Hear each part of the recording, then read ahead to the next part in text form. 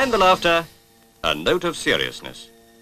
They're watching Peter Casson, who has proved the power of hypnotic suggestion to be well beyond dispute. The reactions of his subjects are genuine, as he now demonstrates the power of post-hypnotic or delayed action suggestion. Whenever you hear the tune so tired played, you just carefully go to sleep.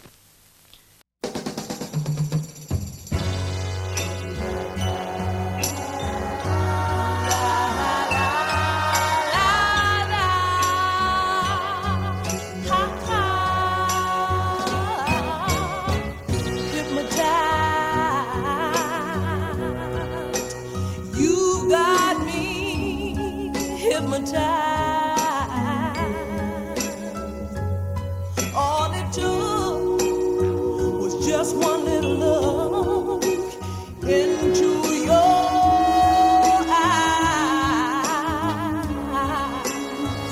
I'll do whatever you say. Command me and I'll obey.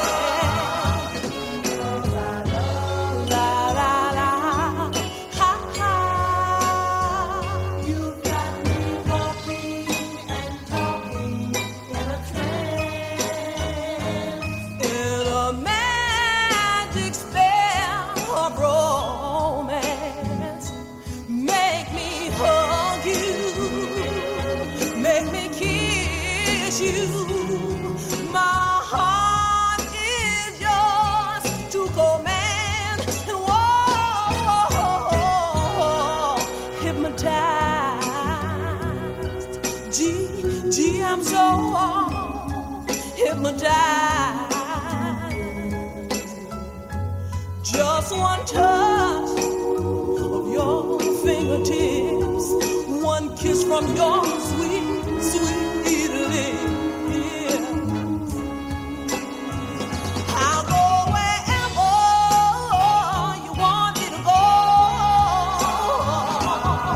Everything I've got, darling, is yours. Yes, it is. La la la, ha ha. You got me, and the spell that you cast. Please, please make it last. Whoa, I'm so hypnotized. Hypnotized. All right, let's see. How should we go about this?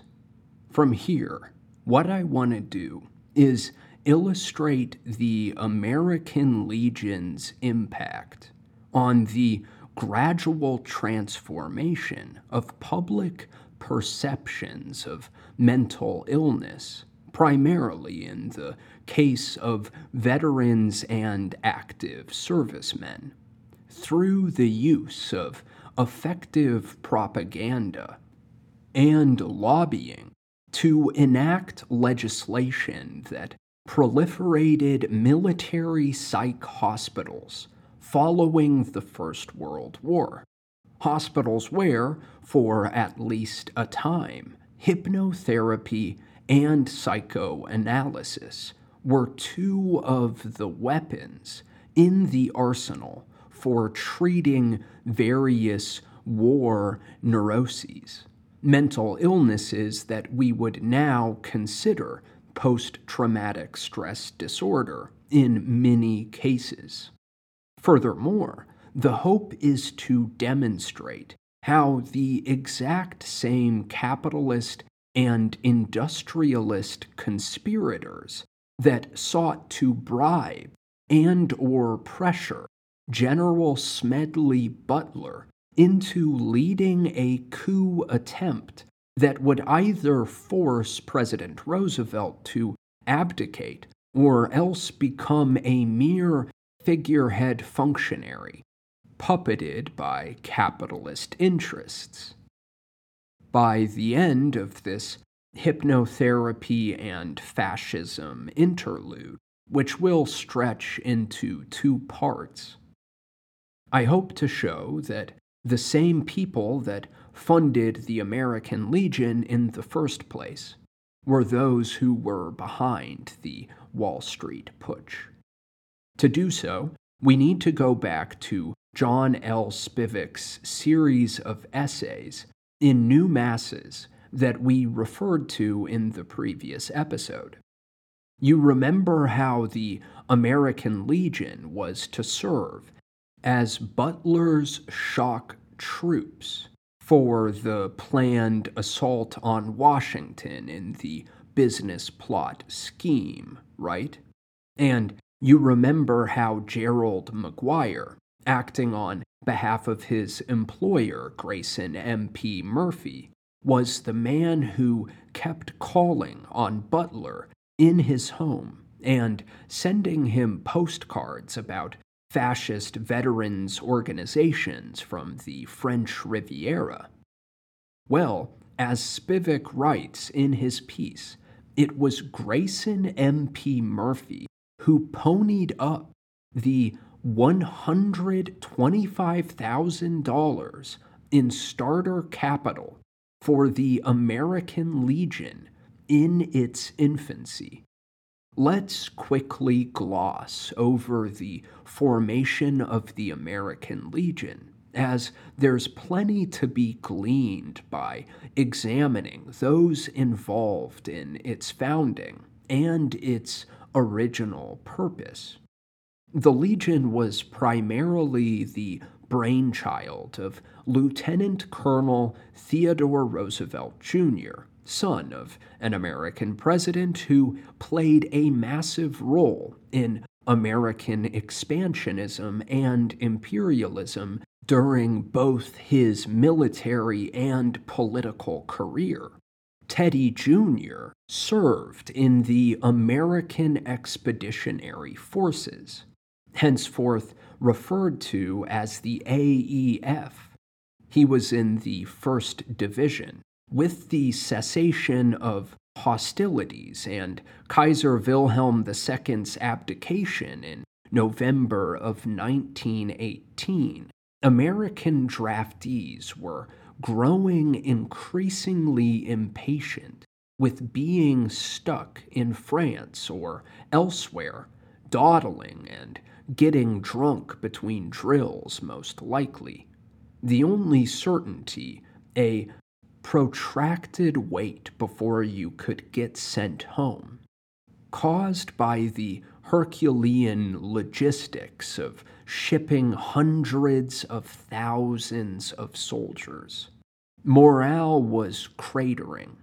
Coupled with this, the officer class grew increasingly concerned as they warily watched the ongoing Bolshevik revolutions in Germany, Russia, Finland, and Hungary, and began to realize that there might be a connection between idle, angry, and underpaid working-class troops and the revolutionary moment. So, that fuckwit, Teddy Roosevelt Jr., son of a U.S. president, took it upon himself to defend quote-unquote Western democracy and Americanism, which will become the byword for fascism in the United States. He and a National Guard officer named George White began to lay plans for the creation of a veterans organization in the general headquarters. Once the idea began to snowball, not without ceaseless advocacy by Roosevelt and White, General Pershing issued, quote, an order to a group of 20 non-career officers to report to the YMCA in Paris on February 15th, 1919, end quote. This lot had been hand-picked by Roosevelt. They were reinforced with a number of regular Army officers of Pershing's choice. Note the role that a YMCA played in the formation of this. as, I will argue, openly fascist veterans organization. Remember from the previous episode how we revealed that William Dudley Pelley used a YMCA correspondence position as seeming cover to get into Siberia, where he also worked on behalf of the Young Men's Christian Association, writing propaganda to combat quote-unquote satanic Leninism. The YMCA seems to have played a major support role in American World War I and anti-Bolshevik military efforts. Robert Sterling Clark of the Business Plot and his family appear to have donated to the YMCA in the past, although the connections may be minor. I know his mother financed the Ernest Flagg-designed YMCA building in Cooperstown, at the very least. Getting back to this session that gave birth to the American Legion, the officers had been tasked with drafting, quote, new laws and regulations, end quote, to boost military morale. After 3 days of deliberations, Roosevelt presented his plan of a new comprehensive veterans organization. Roosevelt then returned to the United States to set in motion the inclusion of non-combat veterans. There are other organizational ins and outs, but I want to avoid getting into the weeds here. The main thing to know is that these initial efforts led to the Paris Caucus, where the American Legion was first officially chartered. Interestingly, before it was named the American Legion, the organization was tentatively called the Liberty League Caucus. What does that sound like?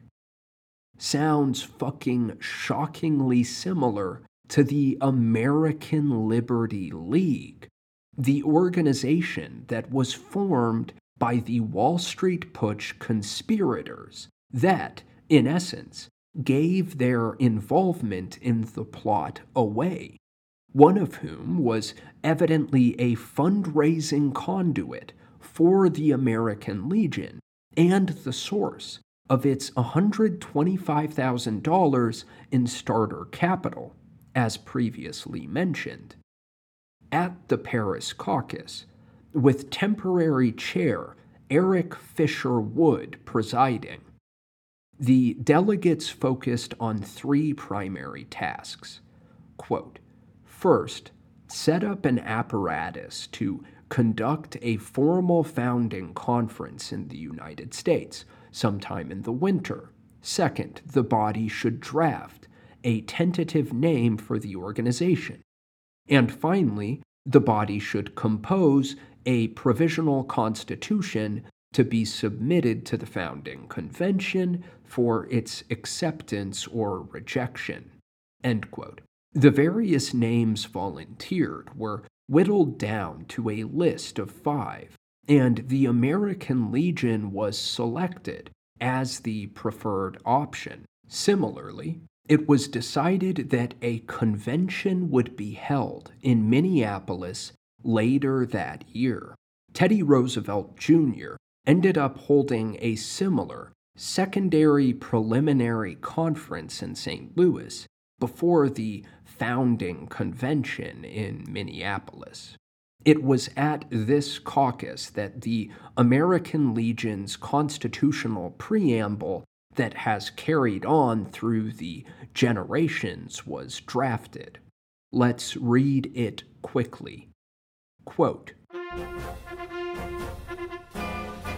for God and country, we associate ourselves together for the following purposes: to uphold and defend the Constitution of the United States of America, to maintain law and order, to foster and perpetuate a 100% Americanism, to preserve the memories and incidents of our association in the Great War, to inculcate a sense of individual obligation to the community, state, and nation, to combat the autocracy of both the classes and the masses, to make right the master of might, to promote peace and goodwill on earth,